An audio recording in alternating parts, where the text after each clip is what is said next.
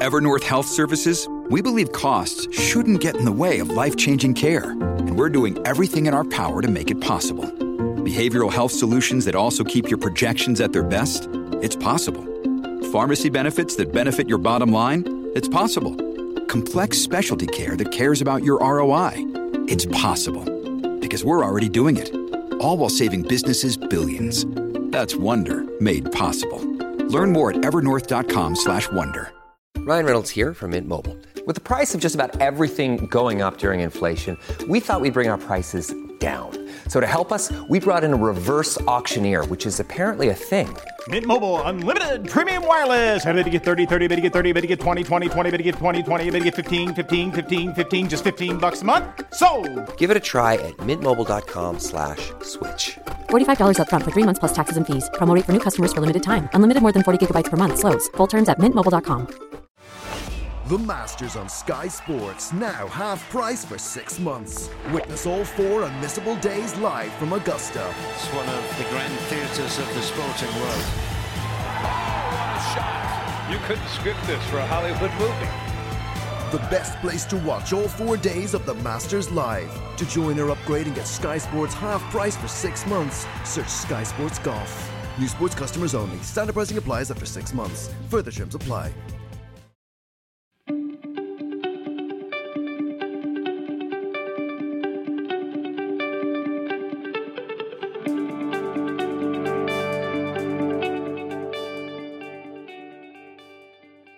And welcome to Pod's Own Country, the Yorkshire Post political podcast. I'm Jerry Scott, the Yorkshire Post Westminster correspondent, and our political editor Rob Parsons joins me today as well. Hi Rob, how are you doing? Morning Jerry, I'm good. I'm very well, thank you. How are you? I'm okay. As we record this, it's the morning after the budget, isn't it? So I'm feeling a little bit frazzled. It's like Christmas and birthdays and everything else for it rolled into one for people like us, isn't it? How are you feeling today? I think so. I think it's it's one of those days where you're inundated with so much information and it's hard to make sense of it and work out which bits you should be focusing and concentrating on. And actually the day after you can kind of think things slow down a little bit and you can start to sort of see the wood for the trees and try and make sense of some of what's come out without the sort of spin loaded onto it, which comes with the actual day itself. Yeah, I think I was I said to you yesterday, didn't I, that it's completely different to last year when actually I was still in the Commons in Westminster seeing Rishi Sunak deliver what was then his first budget, and it was crazy to think, you look at the pictures from last year, the chamber is packed full of MPs, and that's after an MP had been diagnosed with COVID as well. And actually, I'm pretty sure that I got COVID from the Commons that day. I distinctly remember calling our news editor, Paul Jeeves, and saying, I'm not feeling that well, and him basically shouting at me to go home, like, get home now. So it's a bit different this year. Yeah, although you have managed to battle through the budget with a debilitating ailment, haven't you? Yes, I've got a wisdom tooth coming through, which is perfect timing. And I also had a flat inspection yesterday, and helpfully the inspector turned up just as Rishi Sunak was talking about free ports. He was very confused about why I was so intently staring at my laptop. So all these working from home fun things. But yeah, I mean, it was quite an interesting budget, wasn't it? Because Rishi Sunak had this backdrop of COVID, this massive spending for the last year. We know that last year's budget was basically wiped out within 2 weeks when he had to come back and announce a load more support. But we put on our front page really says that it's a bit of a budget for the North. Do you want to tell us a bit about some of the measures that we heard? Yeah, I mean, I guess the overall national picture was that it was a sort of a spend first, tax later budget. There's all these, support measures being put in place to get us through the pandemic, and then will come the, banking on the economy being strong enough to be able to withstand some tax rises from 2023. Mm-hmm. But there was a lot of news from a northern point of view, quite a few winners and losers. I mean, obviously people in Teesside are going to be very happy today. They've got the northern campus of the Treasury. They've got this free port status, which are these special economic zones with different rules to make it easier to do business. And they've got this big investment in port infrastructure to help develop their strengths in offshore wind. Leeds is going to be very happy with getting the UK's first infrastructure bank being based in the city, which is big news, I think. And there's a host of towns across Yorkshire and the Humber, like Whitby and Morley and Grimsby, which have found out how much they're getting in this towns fund, and it's quite a substantial amount. So, 20 million, 25 million a piece, which is going to go quite a long way to helping sort of these some of these towns are struggling a bit, the town centres, to sort of rejuvenate them going forward. But so those places are all thinking that the budget's great, but there's a few places, I think, in the north who feel like they've been largely ignored. And I've been speaking to senior people in Hull today, and they're quite staggered by how little the city is getting from the various place-based funds. So there's things like the Towns Fund and this Levelling Up Fund, which was kind of more details we heard about yesterday, and which contains another fund, the Community Renewal Fund. There's lots of different funds, all of which it's funds all the way down. It's fund, and they all do slightly different jobs. But the Community Renewal Fund, it was designed to level up and create opportunity across the UK in places most of need. And it had 100 places which are going to benefit from it. And it's drawn up on economic criteria. And Hull, which is, I think, the fourth most deprived local authority area in the country, was not on there, which is a big surprise for people in the city, and sort of makes them feel that they're kind of not getting the same attention that places like the Tees Valley are getting. And what seems to be surfacing, particularly amongst Labour people, is this accusation, which the government, of course, denies, of pork barrel politics, where ruling parties supposedly channeling public money to particular constituencies based on political considerations. I mean, it's not a term you hear much in UK politics. It's more of a if you watch The West Wing a lot, you hear the phrase bandied about there. But it's starting to surface a bit more. And I think it was mentioned specifically at Rishi Sunak's press conference yesterday, wasn't it? That phraseology was. Yeah, I mean, so that's what I was going to say, and I think it was the FT that the Financial Times that asked him about it. And I think they're saying that 40 out of the 45 towns or cities, because Wakefield's on there as well, but let's keep it simple with towns on this Towns Fund list, are represented by Conservative MPs, and basically was asked if this was a case of naked pork barrel politics, which like you say isn't a phrase that we hear often. And I think you're quite right. I've seen some stuff this morning as we speak as well from places in the northeast who feel like, Darlington and Tees Valley are getting a load of attention, but actually places like Newcastle and the wider area feel like they've been a bit neglected. But for those people that have got the money, I spoke to Wakefield MP Imran Ahmed Khan just after the budget was delivered, and he was over the moon. He said they've got loads of money, basically, to do all these things. But of course, that is a key red wall seat. So you can kind of see why these accusations are kind of surfacing. Rishi Sunak said himself that, no area is excluded from bidding. That's in the Levelling Up Fund particularly. But it's just that there's this formula that different areas have been put into different categories, different priorities, including his own area of Richmond, right up the top in category 1. And he said that some areas need basically a bit of extra help to get their bids in, and that's what this is. But, people like Dan Jarvis have really said, well, Barnsley, for example, is in category 2. Does that really make sense when places like Richmond are in category 1 alongside like Bradford? Maybe not, but the Chancellor says this is all transparently published. So we'll just have to see how this plays out. Yeah, I mean, I think to be fair, it's hard to make a charge of electioneering stick in relation to Richmond being in one of the top categories, given that Rishi Sunak has a 27,000 vote majority, which is the second biggest in Yorkshire. So I suspect he's not banking on getting a bit of extra transport funding to retain his seat. But yeah, like you say, I think it's a lack of transparency in the way that these things are decided, which allows these accusations to sort of linger. You remember the controversy over the Towns Fund originally, and the fact that some areas were chosen despite not being deemed a high priority. I think Stocksbridge on the outskirts of Sheffield was one of those, which again is now a Tory-held marginal, which was not deemed high priority by the government's own criteria, but nevertheless was chosen. So I think the precise criteria for this new Levelling Up Fund has not been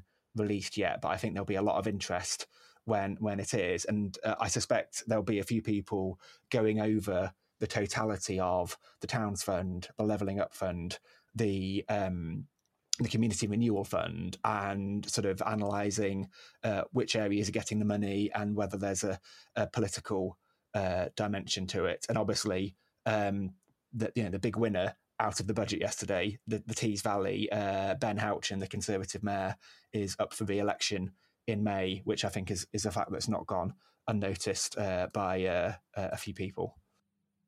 No, exactly. It's been a big win for his part of the world. I think, if we're talking about who it was, what won it, I think it might have been Ben Houchen what won it. I think so. This budget. I think so. I mean, the other interesting thing I think is that the phrase Northern Powerhouse was not uttered at all during yesterday's budget, which some people picked up on. And I think perhaps that represents a bit of a shift in the bits of the North that are being prioritised. So I think when George Osborne came up with the Northern Powerhouse phrase, it was largely centred on big cities. So, Manchester, Leeds, Newcastle maybe were getting a lot of the attention because the theory was that these big cities were sort of the engines for economic growth, and you've got the sort of agglomeration of skills and infrastructure around them that would allow the rest of the North's economy to thrive. And I wonder whether the greater emphasis on towns and away from Manchester and Leeds is sort of represents a bit of a shift away from that way of thinking. So that's why we didn't hear much about the Northern Powerhouse. Yeah, I think you're right. I think the phrase Northern Powerhouse has gone a bit out of fashion, and Levelling Up has come in, really. Kind of overall, I think the budget was, really interesting politically as well, because Rishi Sunak is still having to make a lot of interventions, state interventions, that really make a lot of traditional Conservatives quite uncomfortable. And they're reassured by the fact they still believe that these interventions are temporary, that the kind of, arm of the state will be rolled back once this crisis is over. But there were some difficult decisions, I think, for him in there. He's become the Chancellor with the highest tax burden since the 60s. And, I think it feels like a marked change from Conservative politics that we've seen in the last few years. And one of the really interesting points for me, actually, was that Rishi Sunak has almost nicked Labour's revenue-making ideas, i.e. raising taxes, corporation taxes going up in a couple of years and the personal tax threshold is being frozen.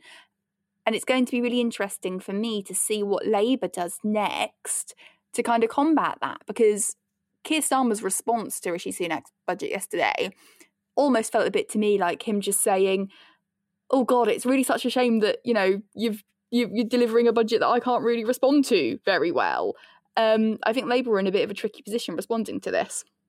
I think you're right. I mean, I think, there's wider concerns, aren't there, about Keir Starmer and how he positions himself going forward with the 2024 election in mind, given that, as you say, a lot of these big sort of statist interventions are being made by the Conservatives. And where does that leave him? Maybe we'll see in the coming months. Yeah, so I mean, it's definitely interesting. Look, I do have a guest on this week. It's not just us prattling on forever. I've actually got Dr. Christian Niemitz on, and he's from the Institute for Economic Affairs, and he published a paper. It is a few weeks ago now, but I think it's worth revisiting, about how the coronavirus has really kind of entrenched people's already established belief systems. And he particularly focuses on austerity. He concluded that actually austerity didn't have a massive effect on how we responded to the pandemic. And he said some quite controversial bits about the NHS as well. So let's hear what he had to say.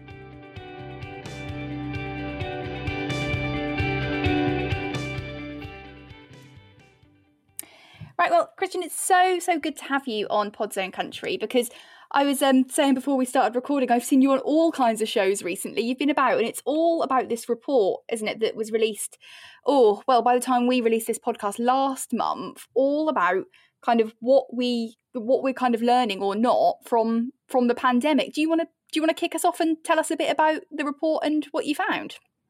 Sure. The report is about debunking a couple of popular economic fallacies, or rather fallacies that have become popular over the course of the pandemic, wrong interpretations of the pandemic and wrong lessons that we're learning from it.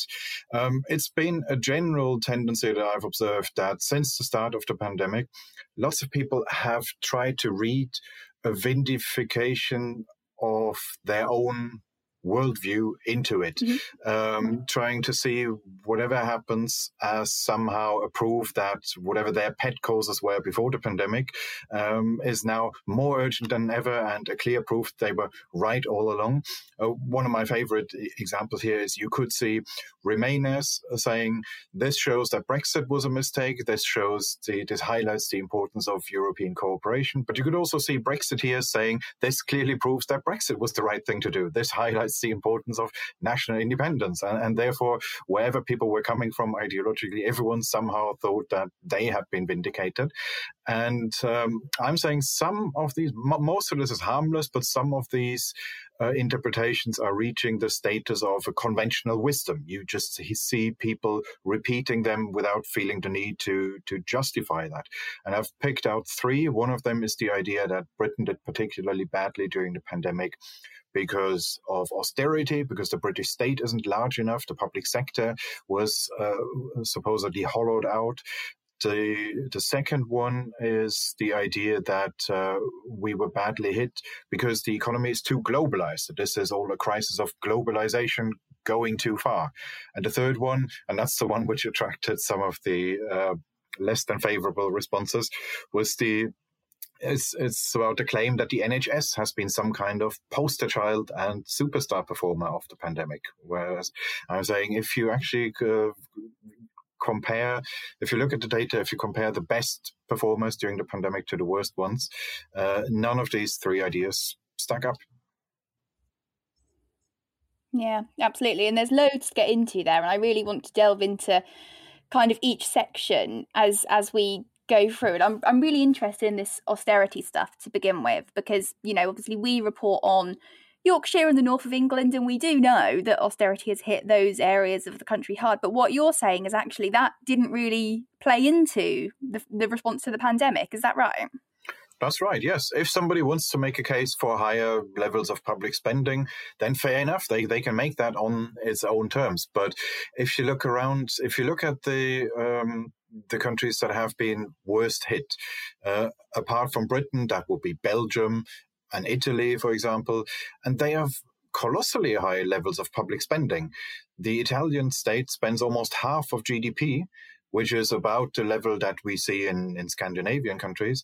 And in Belgium, it's even more than that. The Belgian state is one of the largest in the world relative to the size of the Belgian economy.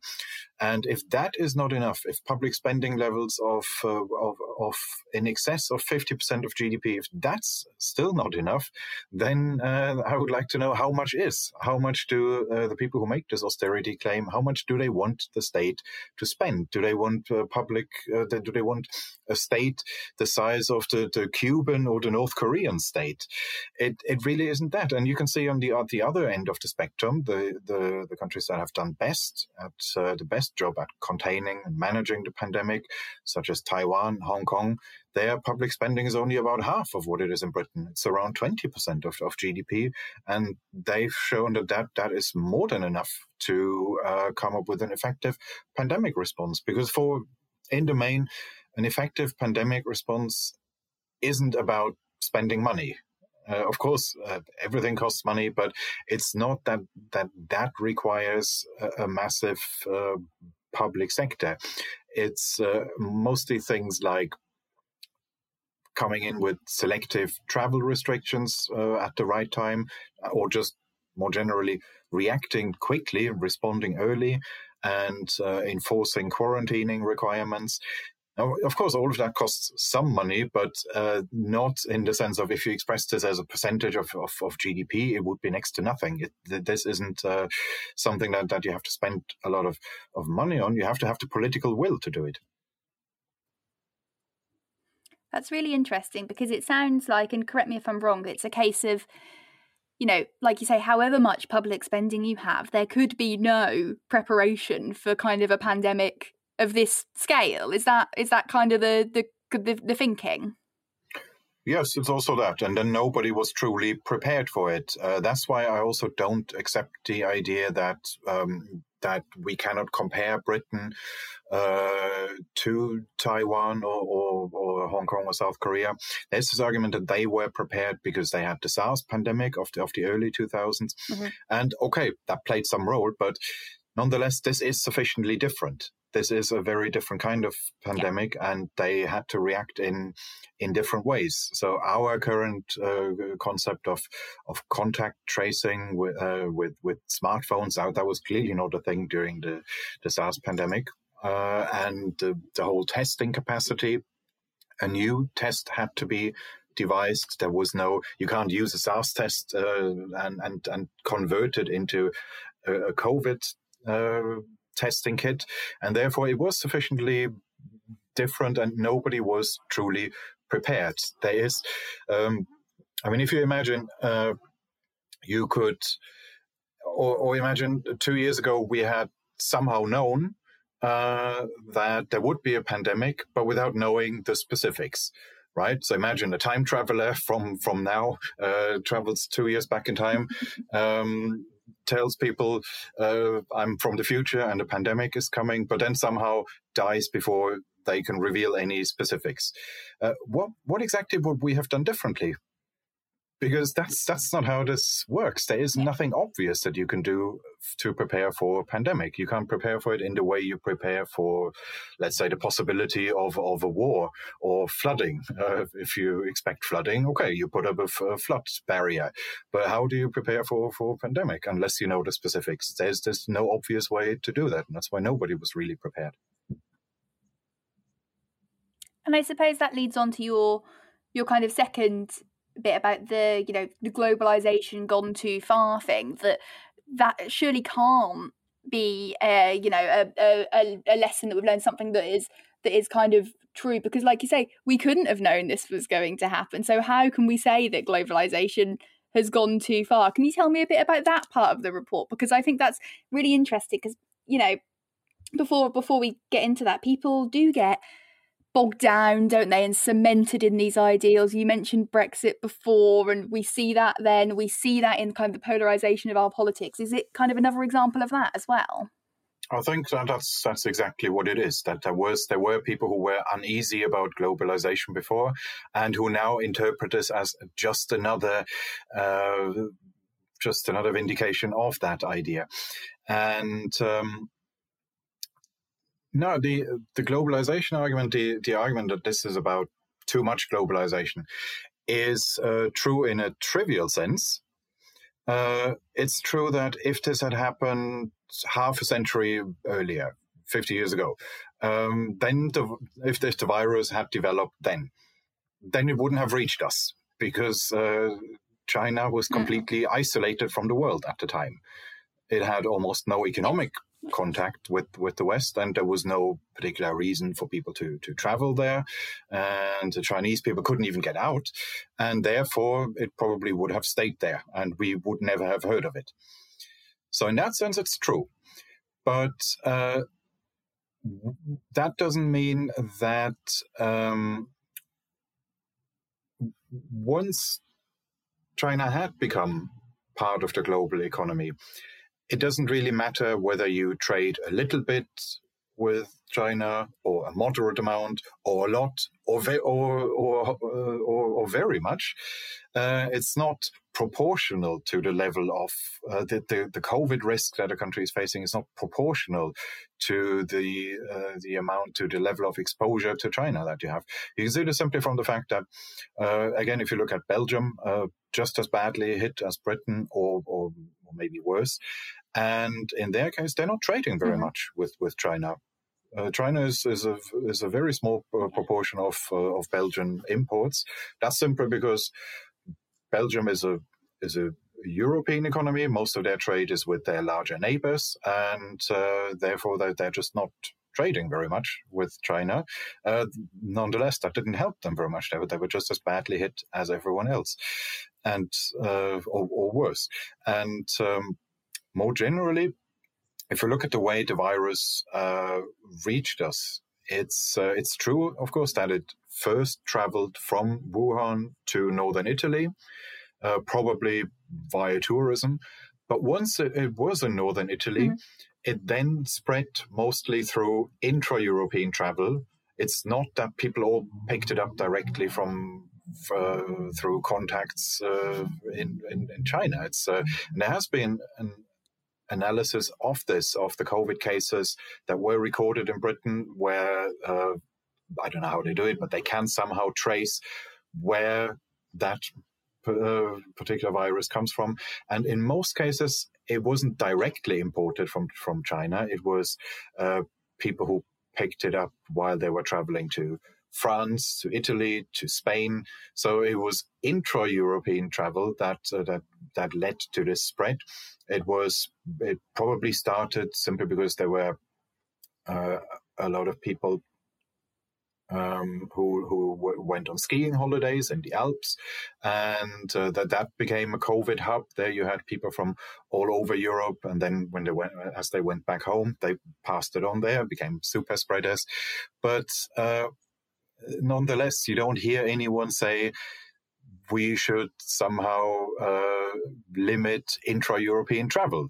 Of course, there's an argument for doing that now during the pandemic, but nobody would say that in normal times we should close the borders all the time.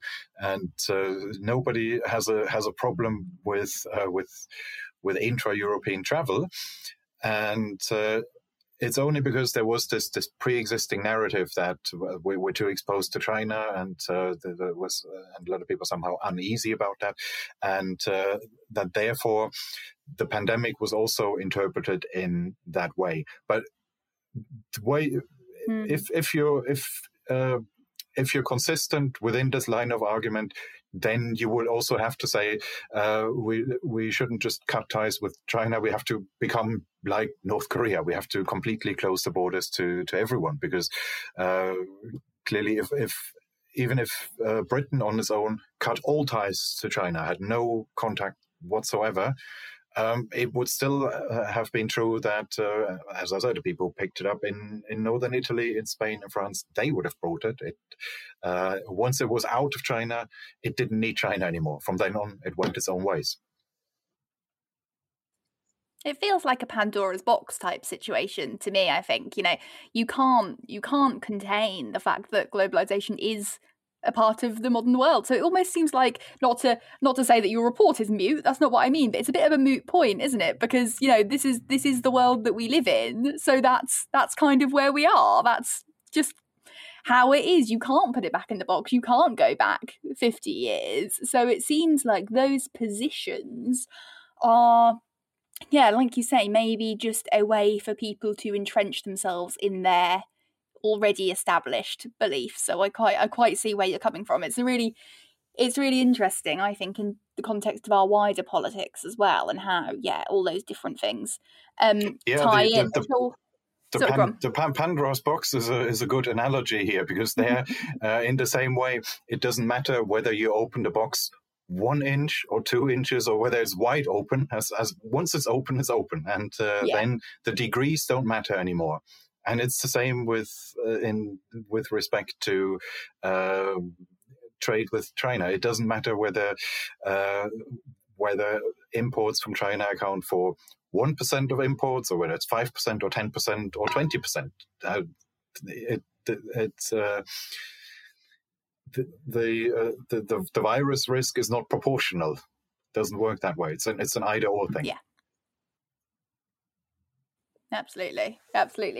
Look, let's talk about the most controversial part, because I don't think we can ignore it, and that is this part about the NHS. And actually, before I was a political correspondent, I was a health correspondent in a former life. So I have a little bit of a taste, actually, of the backlash that you've got off of this, because it does feel like sometimes in this country you can't scrutinise the NHS without facing a lot of backlash. And I've experienced this as well, actually, when things have gone wrong in the NHS and I've reported on it, that people say, oh no, you can't possibly criticise the NHS, it's, you know, the sacred cow, you can't really go near it. So tell me a bit about what you said in your report and kind of what's happened since, because this has been the one that's hit the headlines, hasn't it?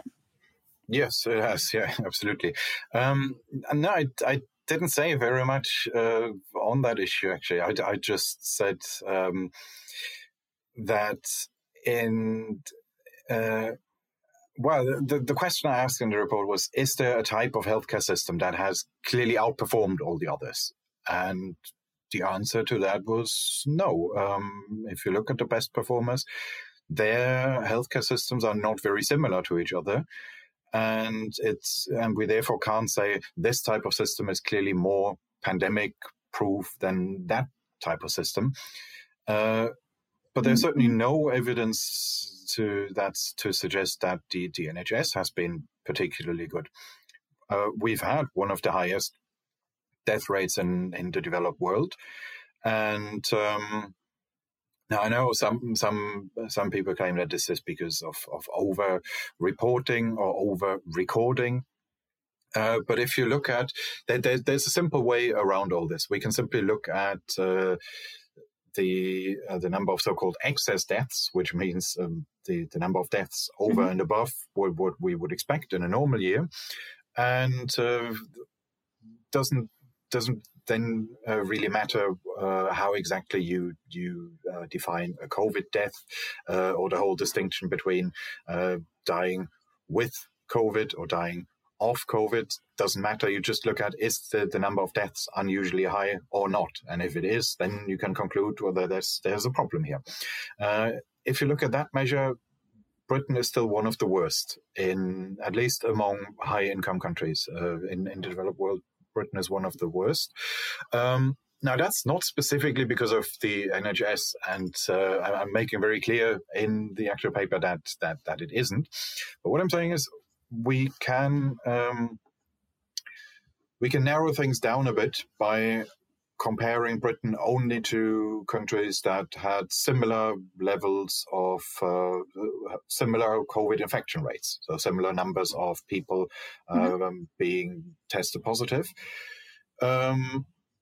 because then you really are comparing like with like. From then on, then I would say the healthcare system matters somewhat. If you just have a huge number of cases, then that is, of course, not the fault of the healthcare system. There's nothing the NHS could have done about that. That has to do with political decisions, such as the decision to keep the hub airports open. When you have an international hub airport like Heathrow, and it's open the whole time during a global pandemic, then that is not such a bright idea. And that, of course, you can't blame the NHS for that. But if we look around, so a lot of the neighbor countries had very similar levels of similar numbers of COVID cases per million people or per 100,000 people. In the Netherlands, almost exactly the same as here. In Switzerland, almost exactly the same, bit higher actually. And beyond, then there's Israel, where they had actually even higher numbers of COVID cases, but nonetheless, they all have lower death rates. And there, I would say the healthcare system probably has something to do with that. How much exactly, I don't know. That's something about which we'll have to see over the next couple of years when we get more detailed analysis of this. But you can't tell me that if 5 or 10 or a dozen countries all have very similar levels of COVID prevalence, similar numbers of people who are infected, but some have much higher death rates than others, then you can't tell me that this has nothing to do with the healthcare system. Perhaps the Netherlands is the best comparison because their COVID infection rate has been almost identical to ours, almost exactly the same number of people relative to population size. And their level of healthcare spending is also almost exactly the same as here. And whatever other factors people may identify, all pretty similar between Britain and the Netherlands. Nonetheless, their COVID death rate has only been half of the British rate. So that was going to be one of my questions. I'm glad you said it, because we spoke at the start about austerity and, public spending and how that, hadn't really made a difference. But you mentioned it there, that I was going to say, is this somewhere where public spending would make a difference? But you're saying that actually in the Netherlands, there's a similar level of spending. Yes, at least there was before the pandemic. I don't know the current figures. I'd say, well, at the moment, they're probably all over the place. Huge amounts of resources would have to be committed. And that's fine. In a pandemic, of course, that is not where you want to be a penny pincher. That would be a false economy.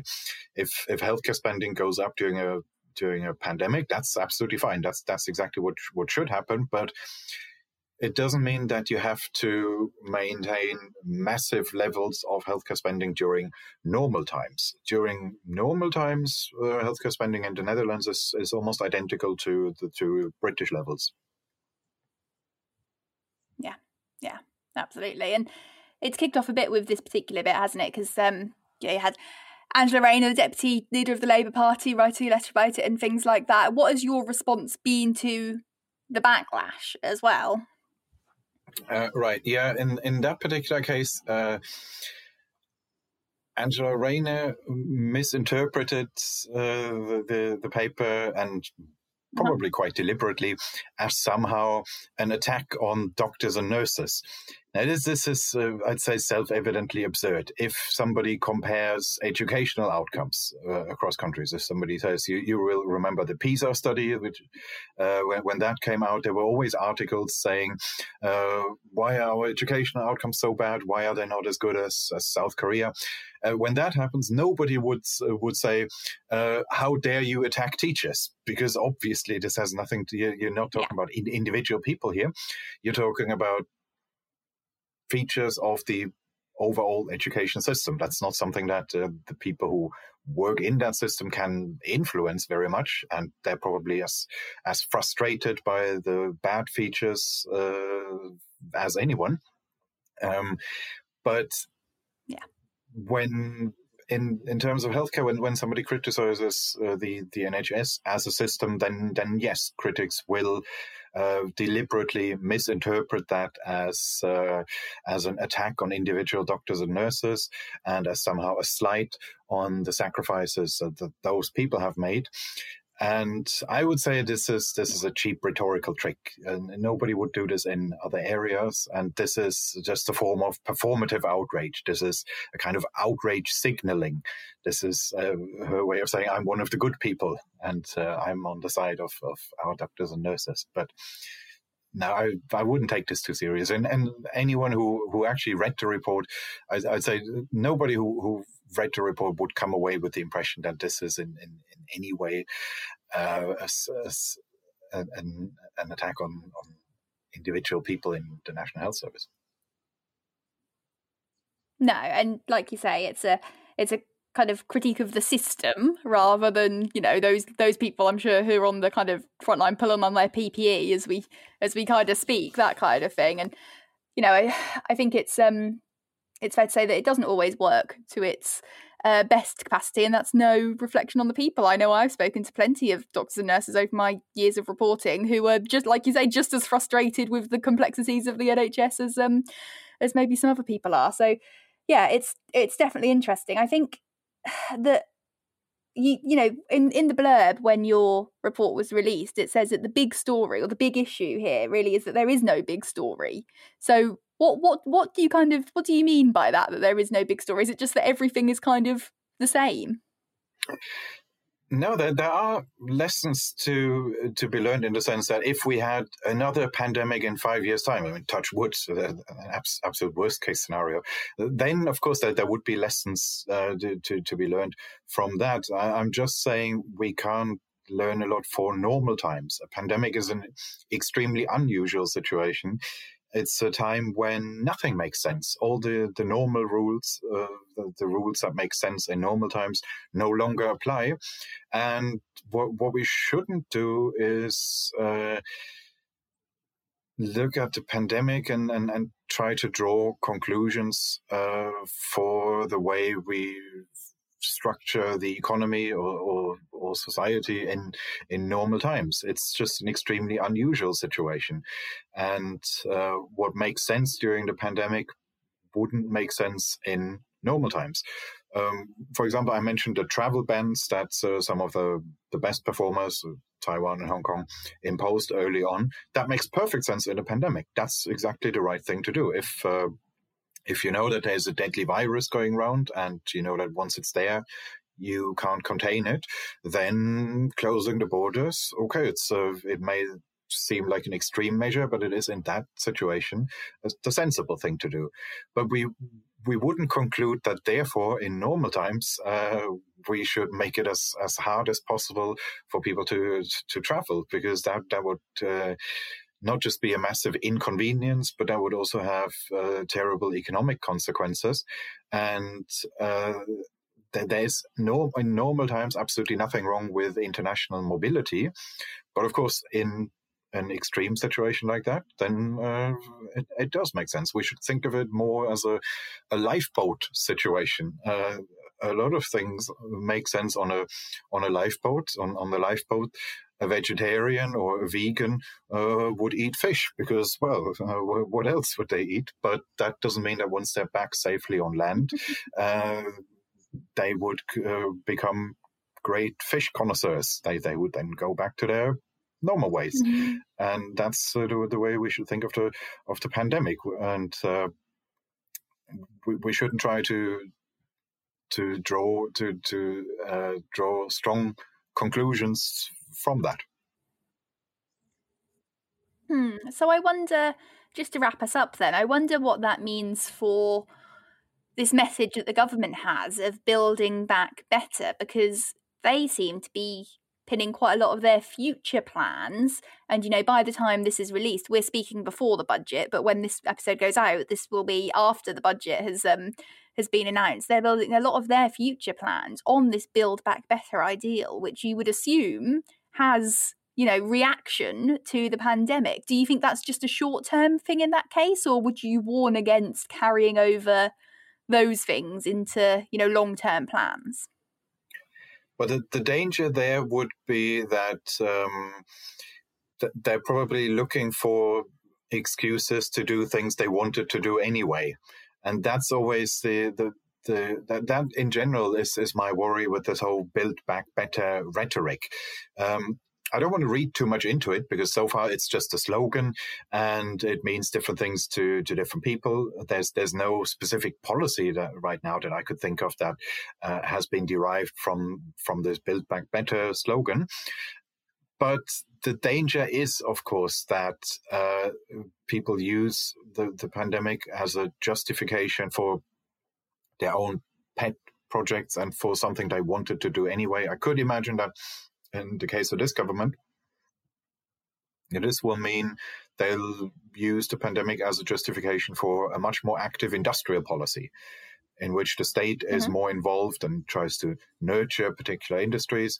But the problem with that is that this has all been tried in the past. That was the problem of 1970s Britain.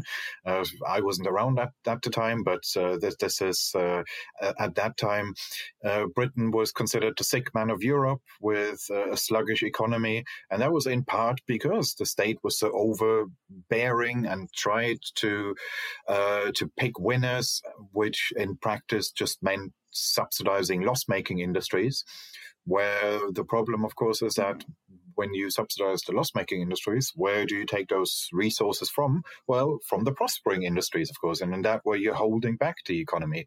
The state cannot predict where our economic future lies, where the next growth sectors, the next booming sectors are going to come from. These are things that we have to discover through the market process, and the government should, in the main, just go out of the way, should set general rules of the game, and but otherwise step aside and let the private sector and let the market do its work.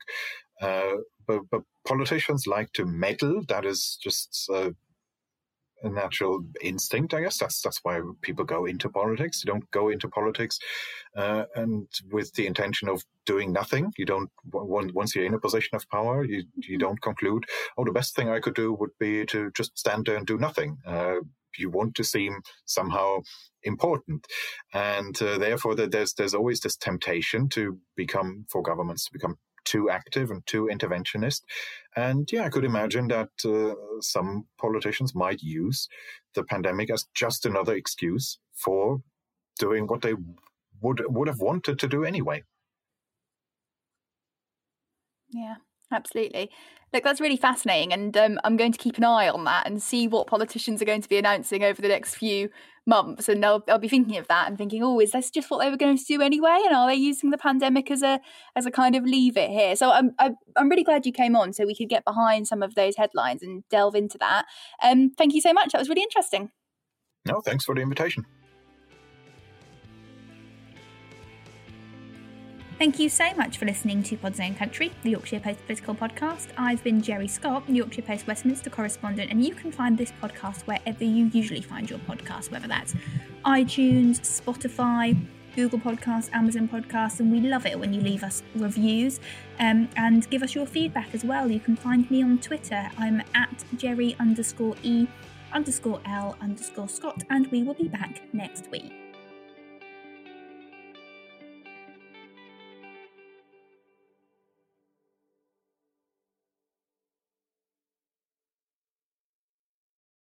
This weekend at Augusta, it's the Masters. And with 50% off a Now Sports membership, you can catch every.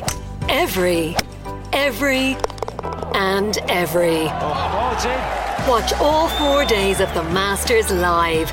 With 50% off a Now Sports membership for 3 months, bringing you all 11 Sky Sports channels. Join in at nowtv.com. 18 plus, streamed via internet. Offer ends 2nd of May. Standard pricing after 3 months.